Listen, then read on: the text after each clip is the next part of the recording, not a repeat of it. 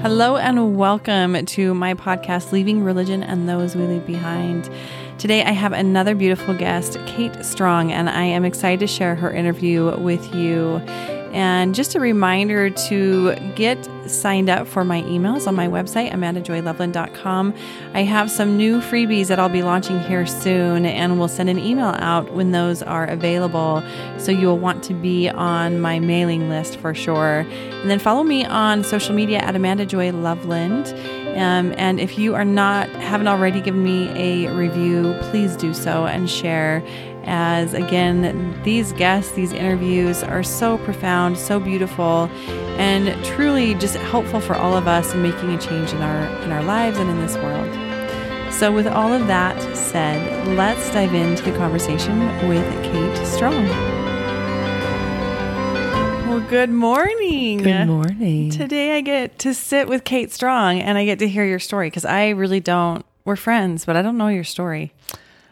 So I'm super excited to sit with you and just appreciate you showing up. Mm-hmm. And one of the things that I've always loved about you is your huge heart. I feel like I was sitting here racking my brain because I'm like, I feel like we've sat and had a podcast before. And I'm like, no, we haven't. We haven't done this. So it's so bizarre to me. Maybe it's a little deja vu for some odd reason. It feels like we've been here before. There's a glitch in the matrix. That's right. Oh, we could talk about that. Yeah. So where do you want to start with your story? I know you said you're very clear on what you want to share. So I'm going to let you know. Thank you. In fact, I was listening to your previous podcast. The one was inspired by just the raw, authentic. Yes. She was just like, this is my experience. And for me to be able to talk about experience without having judgment attached to it is something that I'm still working through. I was born in a culture that we were the one true right, this is it. And if it's not this, there's a lot of judgment about different ways of doing things and how things look. And so, my experience, how do we start off? I mean, I think you didn't grow up in Utah, did you? No, and I was in Alabama. The cutest accent. So Alabama Mormon is very different than Utah Mormon. Where in Alabama? Southeast of Mobile, Fairhope. Okay. Beautiful, beautiful. On the bay, just jubilees, fish and crab wash up, and we walk and pick them up and have a jubilee and shrimp boils. How and fun. The Gulf Coast, beautiful, white sandy beaches. Yeah. The Gulf of Mexico, warm water. We had a good time. And being Mormon in Alabama was unity, a community, people that my mom was a single mom and she depended on the Relief Society to pick us up from school or stay with her friend. It was a support system. Yeah. And when you've met a Mormon in Utah, where I grew up, where there were like 5 of us, one in my whole school, maybe 2 if my sister was there with me.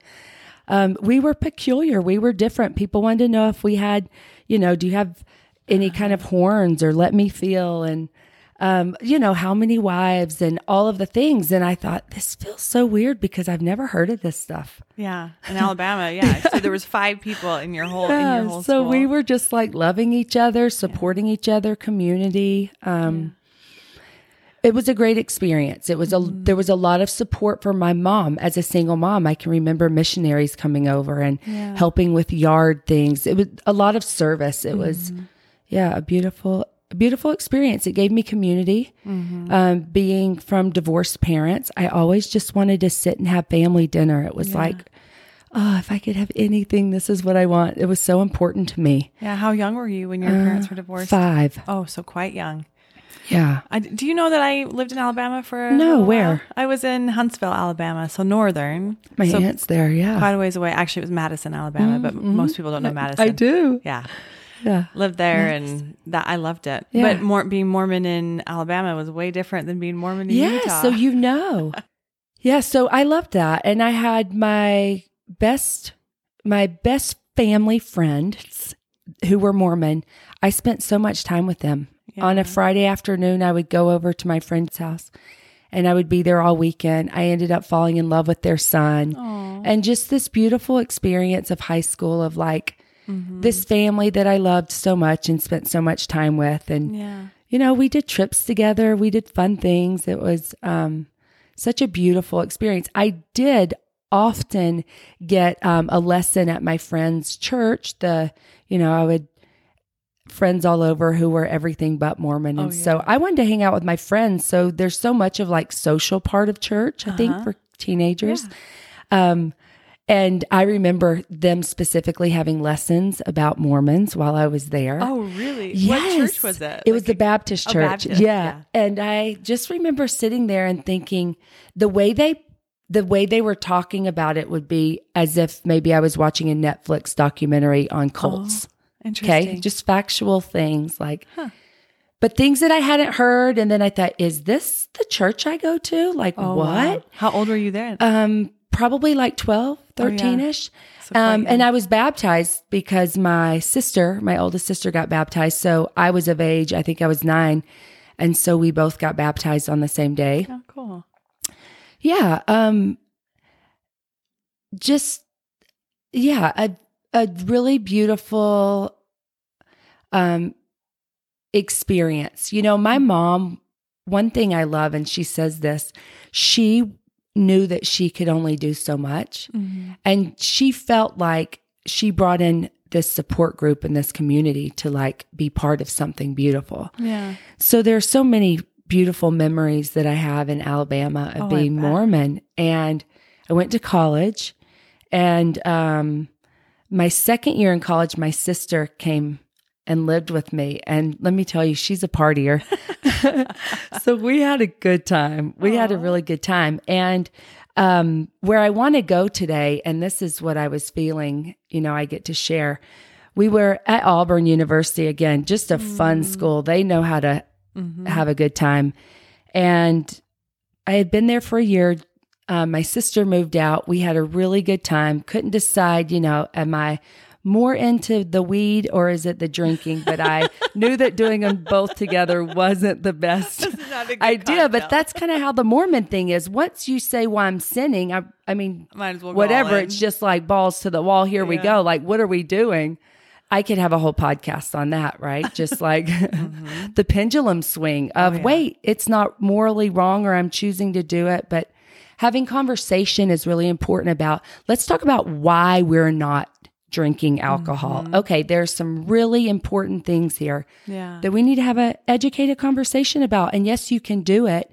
And I look at some of my friends whose parents drank and there was never this pendulum, like just girls gone wild, Well, what's interesting about that, since we're on that topic for a minute, because I grew up Mormon, nobody drank. And then when I left, my kids were somewhat old enough. They were younger, but they were old enough that they had never been around alcohol. So when I started drinking, it was really uncomfortable for them. I remember like, Mom, are you okay to drive? Like, it was like, yeah, dude, I had one glass of wine and it was very uncomfortable for them because the whole stereotype that, it's, you have one drink or one sip of something and you're just, it's scary and it's evil. And so it was interesting to have that, it's okay, guys. Yes. It's okay. Yeah. So I agree with you with the whole conversations and having real conversations around alcohol. Exactly. Let's talk about it. So I had a boyfriend in college and he was Baptist and I was a Mormon girl who was having a really good time experimenting with fun things, but sex was the one thing that was like, no way, because that's the worst thing you could ever do. It's the one sin. It's the one thing you don't do. So my boyfriend and I waited for a really long time, and we were in Atlanta, Georgia, and he was playing in a bowl game. So it was exciting and fun. I was a Tigerette, not the cheerleader type, but we recruited the football players and the athletes to come in, just show them a good time, right? So just fun times. And we were there for the game, and he and I were making out or whatever, which we did often. And I mean, we had been together for like a year and a half. And so we started having sex, but we both felt, well, at least I felt so guilty. I thought he did too. And so it was just really fast. It was like, no one was like climaxing. Well, anyway, he did. But So really fast. And then we went to dinner after. We were having a conversation and he said, I think it was something along the lines of, what are we doing? And he said, well, you're Mormon, so I could never marry you. So I took that as like rejection, especially right after. Yeah, like, wait. And so I said, well, then what are we doing? And we broke up. Yeah. So fast forward, we're broken up and I don't know, it's been long enough that I hadn't had my period. So my sister and I are in the car driving and she's asking me, she knows everything, right? And she's like, well, are you pregnant? And I was like, she goes, could you be? Because I had, of course, never even told her I had sex. Mm-hmm. And I thought, no way. Like, no. Especially with so like, fast. no way. Yeah. Like, I'm not. There's no way. She's like, well, if you did it, then we got to, So I'm like, okay. So we go get a pregnancy test. And I got home, and when I took it, my knees buckled and I hit the ground, because I'll tell you what, in that moment when you get that pregnancy test that's positive, that is like, that's an oh fuck. Mm-hmm. Whoo, right? Like you're like, my life just stopped in the direction it was going, and everything is different in this moment. Yeah. And the shame and the like, just all of it. Like, what am I going to do? What am I going to do? So I was depressed and I wasn't eating. And I remember specific moments of my sister saying, like, you've got to start, like, you got to just like get out of this denial and just move forward. So I went to my bishop and I decided I'm going to put the baby up for an adoption, because there was no way for me, the abortion thing was just so. I have a friend in high school who had an abortion, and the bishop sat down with me and brought out a manual to find out like what my punishment was going to be, because I was her friend and loved her and like drove her there. Oh, really? It was a very interesting thing about abortion, my experience of like what the judgment about that looked like. Yeah, there wasn't a choice. It didn't feel like I had a choice. So yeah, I just felt helpless, like, and my mom at the time was in a interesting space. She was not really available emotionally. So I made up a whole plan, and I was giving the baby up for adoption with LDS Social Services. I was working at the athletic department at Auburn University, and I was a Tigerette. And so the shame, I just didn't want anyone to know. So I was just going to go to North Carolina and live there, and then have a baby and come back to my life. That was my plan. And how did your mom react? I didn't tell her for a long time. Yeah. For a really long time. It was such an interesting time of my life. Like, I can imagine. So fascinating. In fact, for those of you who are wondering, I lost the baby. We were moving to North Carolina. We had about 3 or 4 days before we were going to start packing. And I was on the couch in the living room and my water broke. And I remember this sensation of not even knowing that was an option, that something like that could happen. And I'm like, this is weird. I don't know what's going on. How far along were you? 22 weeks. Oh, wow. Yeah. And I don't remember knowing the gender at that time, but I was 22 weeks along. And my 23-year-old sister took me to the hospital. I was 21. Mm-hmm. And just humiliating. I remember the doctor looking at us and going, where are your parents? Mm.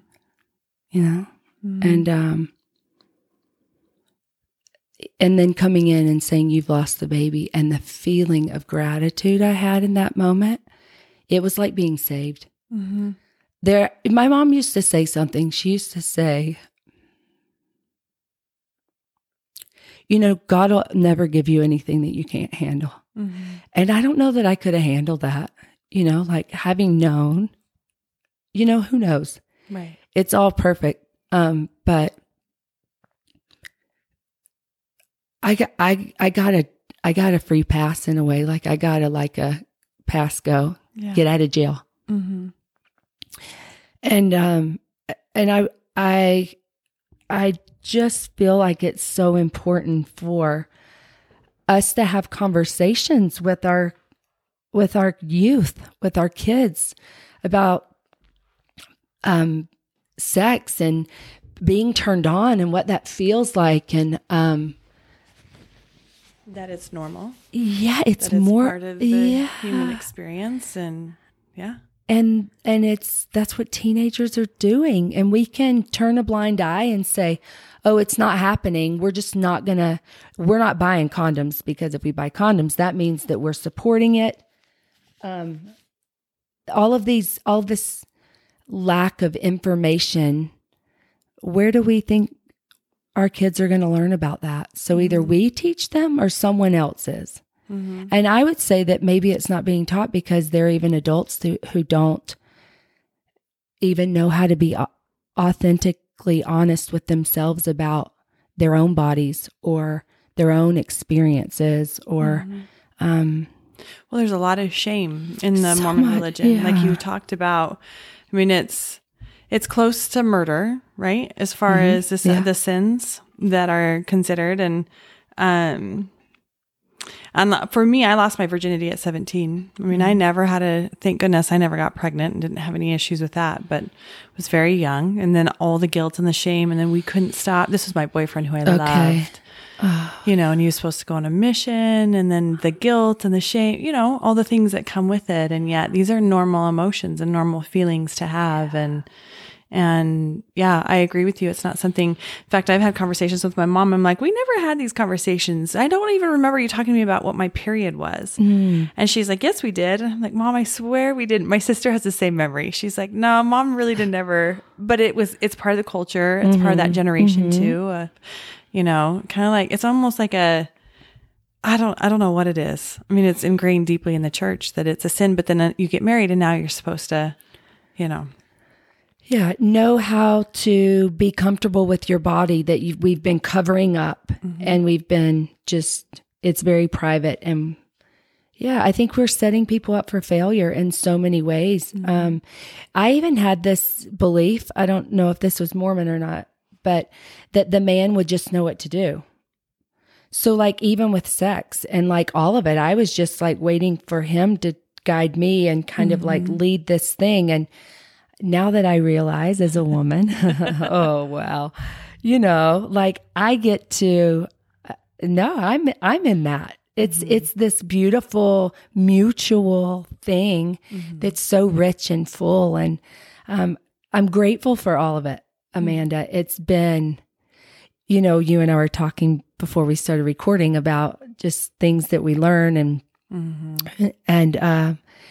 it's all perfect. It's all for our purpose in life. I feel like I'm where I am today and what I'm doing in teaching women how to be turned on, how to turn on their life and their light and their radiance and own that and, be gentle and kind and grateful for our bodies and looking at our hands and slowly putting lotion on and saying thank you for all the things and just having gratitude for our bodies, my body. It's been a beautiful journey. It's been painful. It's been heart-wrenching in ways. There have been like things that I know as I share with other people can be one of those opportunities to learn from me and to, it doesn't have to look like this. We can have conversations and we can communicate and we can say, you know what, when you see that boy, and all of a sudden you start feeling something that you've never felt before. And you're like, what is this? And you think it's him, but it's really you. And just learning about how that works and not shaming it and not saying it's wrong. It's just how it's an instinctual thing that happens. Because when it happens and you're turned on, there's this feeling of what is going on. Because it's not a conscious decision. It is, but it isn't. Well, it's a natural body response. It is, yeah. Well, and in my experience, I would say 98% of the women that I work with and some men have been sexually abused at some point in time in their life. And the thing that's interesting about sexual abuse is, especially at a young child, if you're sexually abused, those feelings are turned on at that young age. And there's no conversation or no understanding as far as what to do with that. And just through some own personal experience of mine with family members and things, it's been interesting to navigate that and to actually have conversations around that at a very young age of what do I do with these feelings and these desires that I'm having when I'm very young, and what to do with it and move it through the body instead of suppressing it or shaming it or condoning it and saying, oh, this is fine, I'm going to go act on it, because, there's a little bit of a balance there. But that's something too that, while I'm on this, I had another guest that I haven't released her episode yet because that's something she's asked me not to do. But she shares about her sexual abuse within the religion. But one of the things that she said was really interesting is if we were to teach our children the actual body parts, I have a vagina, I have a penis, our children would have more identity for their anatomy instead of my private parts. That leaves it really ambiguous. And just that awareness repels sexual predators because they know their bodies that much more. And I thought that was really interesting. I'm like, you know what? There's so much truth with that because we do private parts. Oh, did anybody touch your private parts? It's like, no, your vagina or your penis. It's like, no, your body at a young age. And like, that was really good advice that she shared, and hopefully I'll get to release her episode soon. But anyway, since we're talking about this, I think it's a really good, thing that a lot of us deal with, on some level. Yeah. There's so many different, let's sweep it under the rug, if you will. Let's don't talk about that because people get uncomfortable. What if we could just get curious and ask questions with no judgment, coming back to that space of no judgment of we're all human. We're just curious. We just want to have a conversation about it. Yeah. And because we talk about it, it's interesting. I was talking to a friend, today, in fact, about how just because we have a thought about something doesn't necessarily mean that we're going to act on it. And to be able to have that open dialogue with someone and say, you know what, this has just been a thought. It's been something in my head. And to say it, I can oftentimes work myself through things. But there's this experience that I had with Mormonism specifically, which is don't ask questions. Don't get curious. Like, shh, Kate, be quiet. You're thinking too much. Just like, don't do that. Just, hold on. Listen to the prophet. I was watching, so I recently had COVID. And again, another very, very beautiful experience to learn. Have so much more compassion for anyone who's experienced that. And I just, my heart feels big for you in love and healing because the journey. And I was entertained. I got to tell you all, I don't really watch TV except for a solid week of COVID. Yeah. I watched some really good shows. Sex Life, amazing, by the way. Got to watch that one. And then Emily in Paris. And, I love Emily in Paris. And then I got on lots of documentary things. And in fact, Heal is incredible. It helped me heal.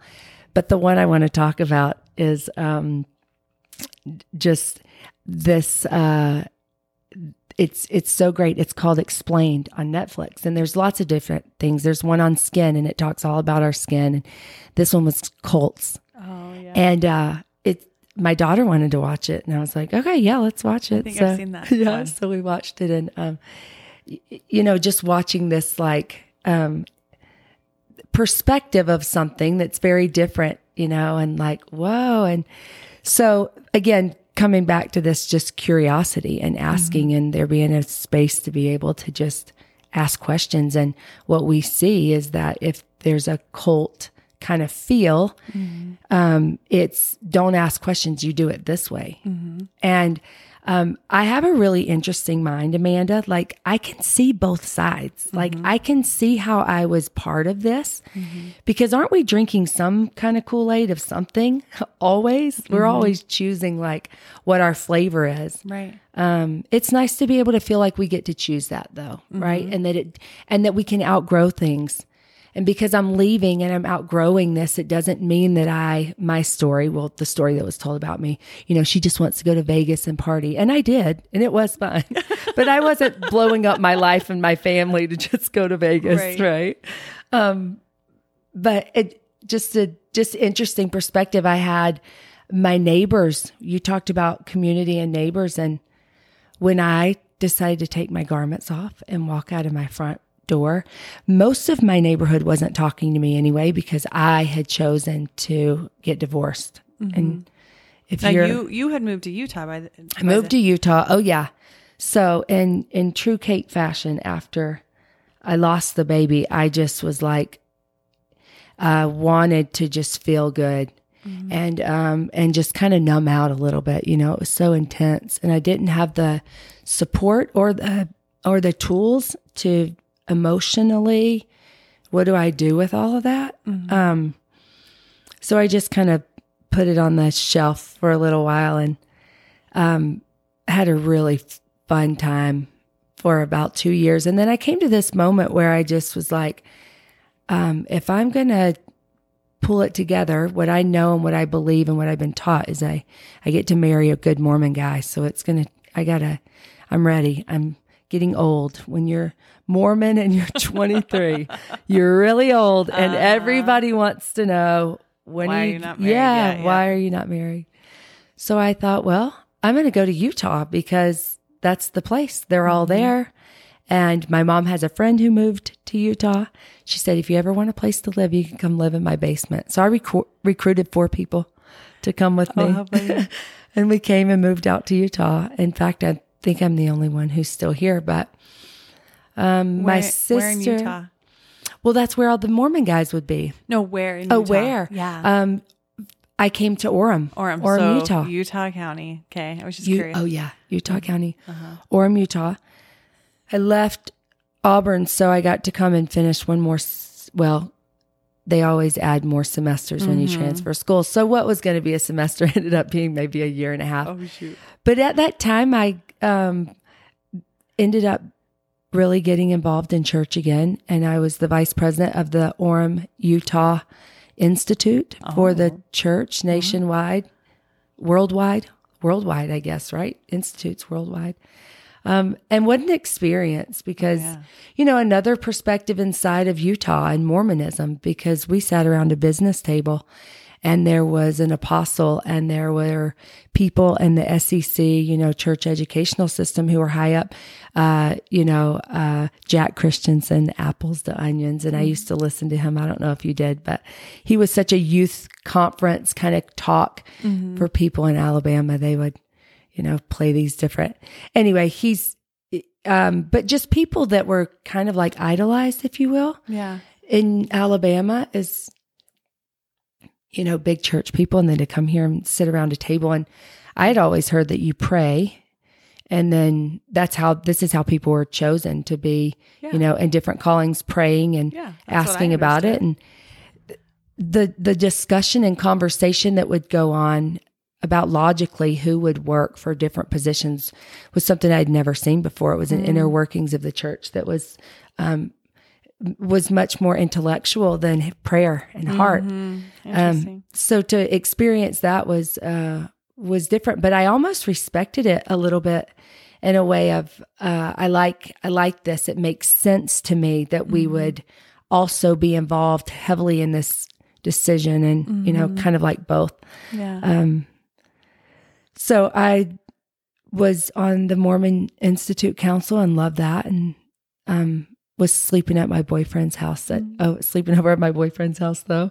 So funny. And then would run and go into that. And then I met my husband that I was married to for 11 years and had kids and did that. And what an experience even being in a Mormon marriage, because I had never seen it modeled. So I wasn't really sure. So what I was going for was just like, if I could look at his family and see what the ideal looks like, then, if there's a good chance that that's kind of the direction that it goes. Yeah. And I was also in a phase in 2 years into Utah, I had decided if I don't meet someone before Christmas, I'm just going to go home and stay.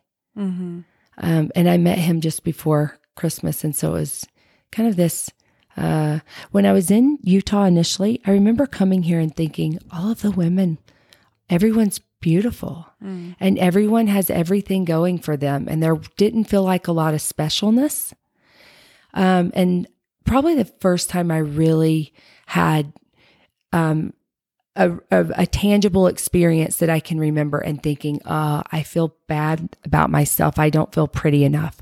Or I don't feel enoughness in some way. And I was ready to be picked. So it was like, just pick me. I was running out of time. I was 24, turning 25. It was what I wanted at the time. It was what I wanted. It's what I thought I wanted. Yeah. It's what I thought I wanted. So you didn't leave until after you got divorced? After I got divorced, I was on my way out pretty early on. I was unhappy in my marriage after a year. I felt like I was isolated from all my people mostly. It wasn't appropriate to have male friends. And I had a lot of male friends. I worked at a restaurant. I hung out with the guys a lot. I really enjoy male energy. And I felt really alone, really isolated and alone. And like, I guess this is what this is. Like, I'm a mom. So rewind. It took me a long time to get pregnant with Savannah. Yeah. And I was mad at God. I thought, wait a second. The first time I get even start to kind of ish have sex, I get pregnant. And now I'm married. I want a baby. I mean, time's ticking, remember? By this time, I'm close to 26. And it's time to have babies because that's what you do. Yeah. And I kept miscarrying around the same time, that 20-week mark. And then finally, so as it turns out in Utah, you have to have several miscarriages before there are certain tests or certain things that doctors will do. That's what I was told. And so 3 times, and then I finally got pregnant and I took progesterone, and my body doesn't produce it. So that's why I was losing babies. It's called an unfavorable cervix, heart-shaped. So I think it's just perfect, but I just needed a little bit of help there. So my story with sex and pregnancy and babies and getting pregnant has been tumultuous at best. And I finally got pregnant with Savannah and had her and loved her and was so happy to be a mom, but felt really alone and isolated. And I started to look at what marriage was looking like, and it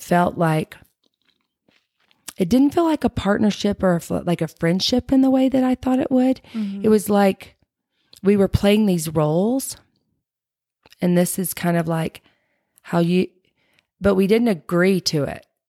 Does that make sense? It felt like, so there was a lot of just like turmoil inside of me and feeling like this doesn't feel great. I feel really sad. I'm not loving this. Like, and even thinking like, what did I sign up for? Did I sign up for this? How much influence do I have? There was a lot of conversation, and that the husband is the head of the household and he's the priesthood holder, and ultimately he decides. Yeah. And I played into that being small role. I was a pleaser. I wanted to please. I didn't know what this was supposed to look like. And I didn't trust myself because I wasn't I wasn't asking myself a lot. I was doing what I was told. That's the thing about, how going through the motions. Yeah. That's my experience of Mormonism is there's someone who just tells you what to do. So I'm just doing it. I'm just being a good Mormon wife and doing whatever they say, and feeling just some conflict in that. Yeah.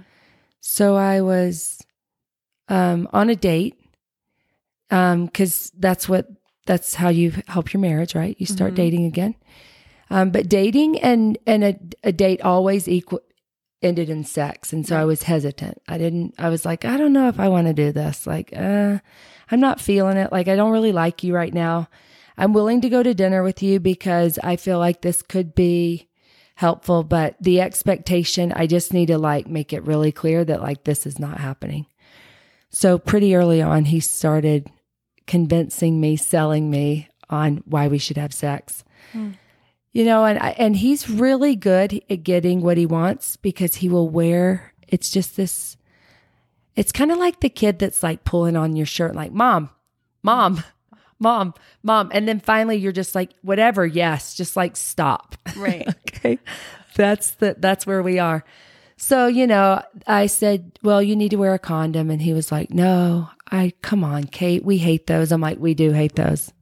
We hate condoms, but I am not on birth control and I do not want to get pregnant. Yeah. And so then however long, no condom, I'll pull out. Okay, you promise, like you swear, like you promise me, like look me in the eyes, you promise, I promise, I promise. So we're having sex. And instead of pulling out, he grabs me by my hips and pulled me in and held on to me. And he came in me. Mm-hmm.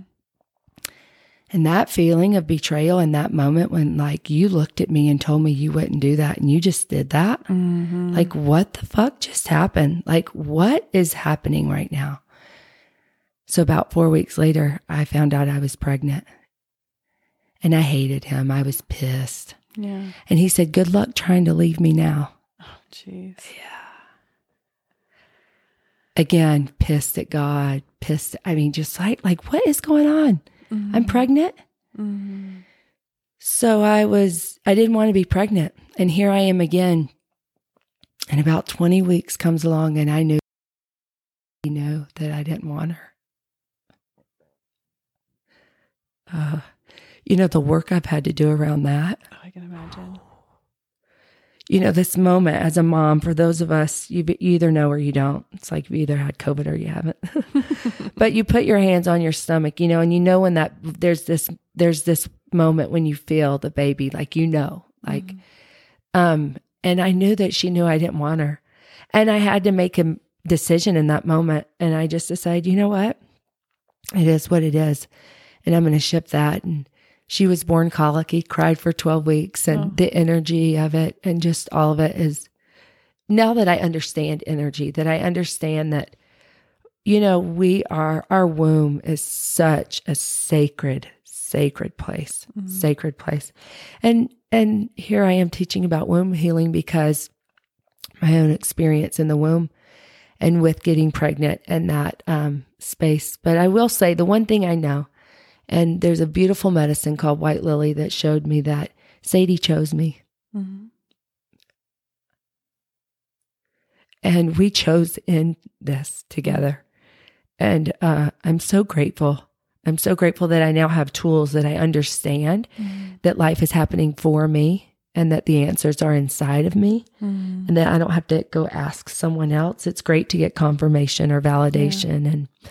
But this journey inward to love me, to trust me, to ask myself, I wonder maybe I wouldn't be where I am today had I not been Mormon. Yeah. And I'm grateful for it. I think I broke out of that glass ceiling though, and got curious and wanted to find out what more is out there for me and how I can continue to go in and ask myself. And this, you and I share some similar womb connection of sharing that and teaching and heart space in that heart and womb connection. In fact, you have a beautiful heart opener retreat coming up. Mm-hmm. I do. Yeah. Special. Yes, it is. So you had Sadie. Mm-hmm. How many years later did you actually leave? Okay, so two more kids after that. So you have 4 kids. The third one we used a condom, but there must have been a hole in it. So again, I was pissed at God that time more than anything. Yeah. Yeah. I may have thrown a pregnancy test across the room. I was pissed. But I had a dream about John Edward, my 4th, before I even got pregnant with Jackson. So I was sure of this little boy. And even when I knew I was going to get divorced, I was like, okay, there's a little guy who's coming. Yeah. And I'm going to be really intentional about him and bringing him in. And he's just like a spirit animal or something. He's just like knows what to do. He's always just known what to do. He's so cool. So I had 2 more boys. And then when John Edward was 2, I was finally like, okay, I can do this. I was ready. Yeah. I'd been in therapy for so many years. Been working on me, right? Because the story was, Kate, you're the problem. I'm happy and I don't have a problem with our marriage. So if you're the one that has the problem, you need to figure that out. So yeah, I did. And I think in some ways, maybe I would have stayed. I don't know. But there wasn't a lot of space and grace to be able to find out what I wanted. There was a lot of judgment, a lot of turning me into the bishop, if you will, and the bishop reading me scriptures to bridle my tongue for saying I'm not in love with you anymore. And being really honest about my feelings. There was a lot of be quiet, don't say that. You don't get to talk like that. Bridle your tongue. That's not okay. Yeah. So I was done after that, the bridle your tongue, when I was like, are we serious? I had started reading a book. In fact, I was curious because what I noticed is that, there can kind of be some campaigning that goes on in getting callings. Mm-hmm. It's not always just the prayer, right? It's maybe like who's there, where you are. And so toward the end of my marriage, my husband wanted to be in the bishopric. It was kind of the thing to do. Like these guys, his friend group was successful with like business. And then after business, it was like, okay, so like, what's your status with your church calling? And what are you doing there? And so there was kind of this like, hey, we're going to go to the temple because they're splitting the ward and these people are going to be there. And, I just like to have my face like be there. Like, and observing them, like, this is interesting. Like I had never heard about this. Mm-hmm. So again, and asking questions and wanted to know. So I went to Deseret Bookstore and there's a book there called Rough Stone Rolling. Mm-hmm. And I started reading that book and I was so fascinated. And I was saying out loud, reading it out loud, just saying like, did you know this? Have you heard this? Wait a second. Joseph Smith, 14-year-old, what? And his wife, but Emma doesn't know. And she's like the housekeeper. I'm like, oh no, I know what's going on right now. Like this isn't okay. Let's make some rules to like work for us. And so just seeing that, just again, information, having all the information and being able to see it. It's so interesting how it's like private and secretive, of course, because it's like, what? Well, it goes from God's church to a man's church. Yes, right? Always. Don't you? Do you believe that? I think that's the one caveat that religion. Yes. If it could stay in the purity of what it is, and not even just religion, there are some other kind of interesting things. I told you I've been watching some pretty interesting documentaries. There's one on the Reds. It's the people that Osho led. Oh, it's a great one. Yeah. But, when it shifts from this really pure, space to someone, an idolized person is put on a pedestal and there's this kind of worshiping or like they know. It's when it shifts from everything's inside of you to this, Yeah. Follow the prophet. Yeah. No matter what. He knows the way. Mm-hmm. Yeah. Yeah. So you had the courage to step out and I did. It was hard to go through a divorce and to lose my community and my people. Yeah. But I did have a new tribe, and my new tribe is I just even still am so grateful. I have some key friends who were just, again, in the most beautiful, gentle way, subtly offering a different perspective, like, well, have you noticed this? Or, maybe this is something to just behaviors and things that I realized this is not normal, or this, I've kind of been in this. There were so many threats of how bad things would be. I heard things like, you'll never be able to do it on your own. And if I were him, I would make her life hell about a friend getting divorced, all of these like things of knowing that maybe this is how it would look like. And I was determined to, in my words, I did not want to screw my kids up. No. That was my greatest reason for staying. I've weighed out for a really long time. If we are not living together, if we're not married, I have less influence here, And there were some things that were going on that I was just aware of, like not feeling comfortable. And so it's an interesting thing to get divorced because I wanted to take away, like somehow, like, I believe that I didn't realize how much I would still have my co-parent in my life. I thought divorce would be divorce and it would look like my mom's divorce, which is where she didn't talk to my dad anymore. And there was a lot of, in my opinion, unhealthy communication. And I wanted to create something different. So we got a divorce coach. We had a co-parent coach. And there was a lot of coaching, a lot of experts who know how to do things in a space that's best for kids and how to have the best conversation. We learned a lot about communication and people being able to articulate emotions and feelings and what does that look like and feel like. And, so he's still my greatest teacher, and not going anywhere. And I'm grateful for him. In fact, I keep saying, get on stage with me. Let's start talking, because he has a story of his own that he gets to retell. Yeah. And, just continues to be a journey. My cute kids yesterday, they go to church and had the primary program yesterday. And I find myself, I've been back some, since I left, and it seems I've had different feelings around it. When I first went back, I was still, I wanted to point out everything that was wrong. I wanted to call bullshit. I needed just like a paddle on the bullshit paddle.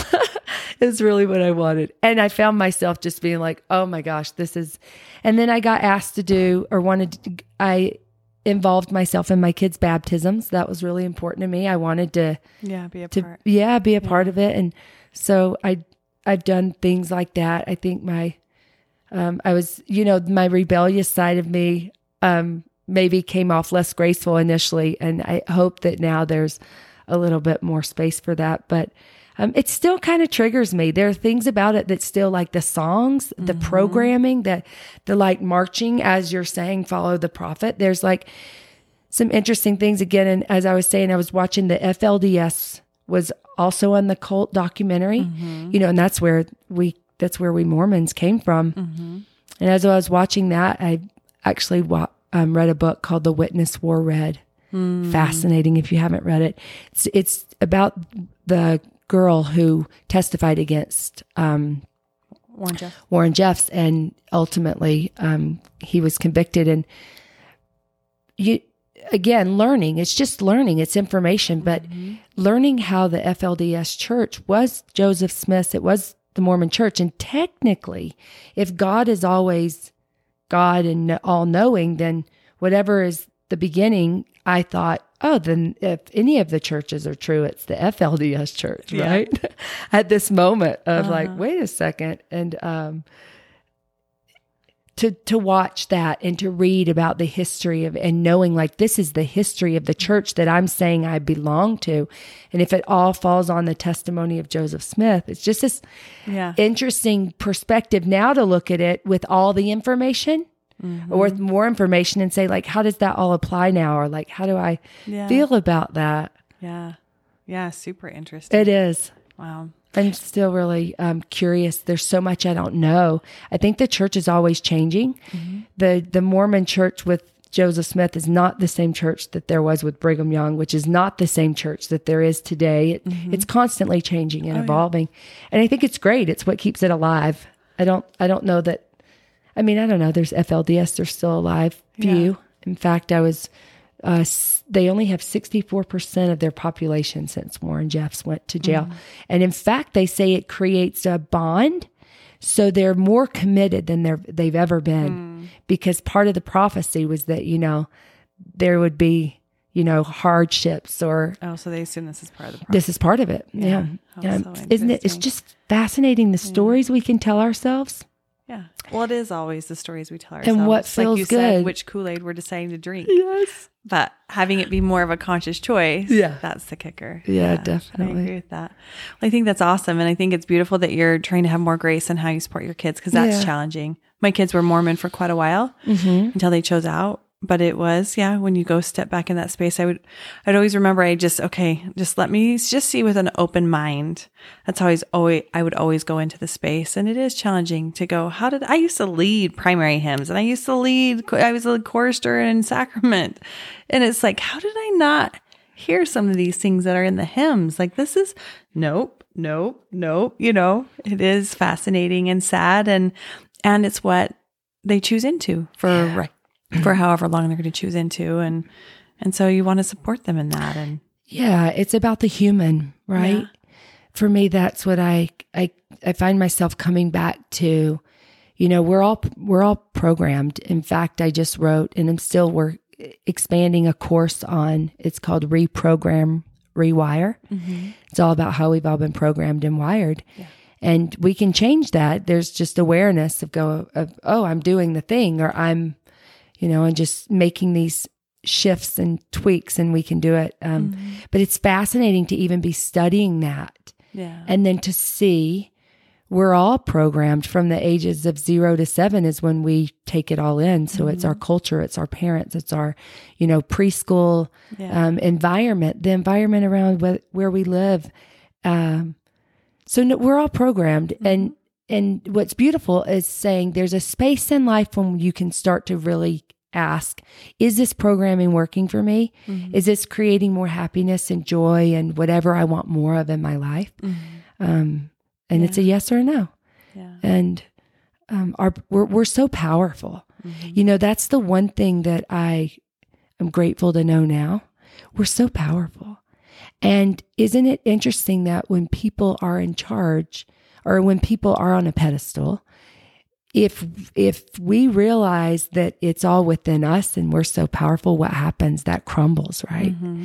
And it falls. It's no longer every time. Yeah. So I'm not a big history buff. I don't love history, but that is one thing I love about history repeating itself, is that there are these patterns. Yeah, for sure. Yeah. Oh, I love that. Is there anything else that you would love to leave the listeners? Any words of wisdom with their journey out of religion? Because, it can be tricky and challenging, and you can feel alone. Yes. Thank you. This is a great question. It's not as scary as it seems, and it's layered. So it's a practice, and we peel back the layers and we get a little bit better, and we have more grace doing it. There are tribes. I feel so passionately. One thing I love doing is gathering, and I love gathering women and circles and healing space. When we have a place to peel back the layers, it's because it's a safe space. Yeah. And you'll find your tribe. Just be clear on what you want. Make a list. How do you want to feel when you're with these people? This is what manifesting is. And we all can do it. It's the more clear we are on what we want, we can get it. So I would say, ask yourself. That's what Kate Strong would say. Ask yourself, and know that in the beginning that can be really uncomfortable because we're not used to asking ourselves, and then you question yourself. But whatever comes in that first 3 seconds is your higher self speaking to you, you talking to you. There's no moment to go to the brain and think and question it. Okay. So ask yourself, and whatever comes in the first 3 seconds, and just start to get to know you and find out what you love and what feels good and what turns you on and what lights you up, and love your body. And it's this beautiful vehicle to give us this experience of pleasure. That's what the body is. We are our soul. We are that essence of who we are, but this body is an experiential thing, and have fun and joy and pleasure, and and find the gratitude. Yeah. There's always, and I ask myself, how is this happening for me instead of to me? And that has been a game changer. Yeah. We take the power back when we say, how is this, again, coming to curiosity, asking, how is this happening for me? Because, we think we have it figured out in a way, or maybe like what it's going to be like, but we'll the surrender to that and just like, how is this happening for me? Well, I love that, because actually we're always manifesting. We're just not aware that we're always manifesting. So unconsciously or consciously. Yeah. Yes. Like, wait a minute, how am I creating this right now? Yeah. That's beautiful. Well, how can people find you? Because you do coaching, you do retreats. What's the best way for people to find you if they're wanting to know more about Kate Strong? Yeah. Thanks for asking. So, I run my own social media on Instagram. It's Kate Strong World. I would love for you to, connect with me there. I have a website, mystrongworld.com, and it's launching just now as we speak. It's exciting. It is exciting. So you can go on there. And again, I have an opportunity there to chat. I prefer to chat on text. It's just kind of like right here. And so I have options for that too. And Awesome. yeah. Oh, great. Well, I'll make sure and put all that in the show Thank notes. you. So. I appreciate it. Yeah. Well, thank you for sharing your story and for leaning in and being here and showing up. Appreciate it. It feels good to be here. You have a beautiful space. Well, thank you. And it's nice that you're creating a community for us to be able to talk about our experiences and what's happened. Isn't it fascinating how we all have our own unique journey, and yet there is a story to be told. Oh, yeah. And everybody can identify with something. That's what's always fun with our stories when we share. It's like, okay, I identify here and that was helpful here, really helps with empowering each other, I feel like. It does. So, yeah. Well, thank you. Yeah, thank you. Thank you. Thank you for spending time with us and for listening to Kate's story. As always, these stories are beautiful, and her story was powerful, and I really appreciated her illuminating some light to some really challenging topics to talk about. And if you want to find more about Kate, you can visit her on her website, mystrongworld.com, or on social media at Kate Strong World. And make sure and go check her out, find her, follow her, check out what events she's got going on. I know she has a lot of things that are happening. So if you resonated with her and with her story, you'll want to take a minute to go track her down. And as always, just a gentle reminder that you are not alone and that these stories are powerful, and hopefully a reminder that wherever you're at in your life, you can get through this and you've got this, and that there's learning and growth and beauty that it will be coming through whatever experience you're currently in. And as always, sending you so much love.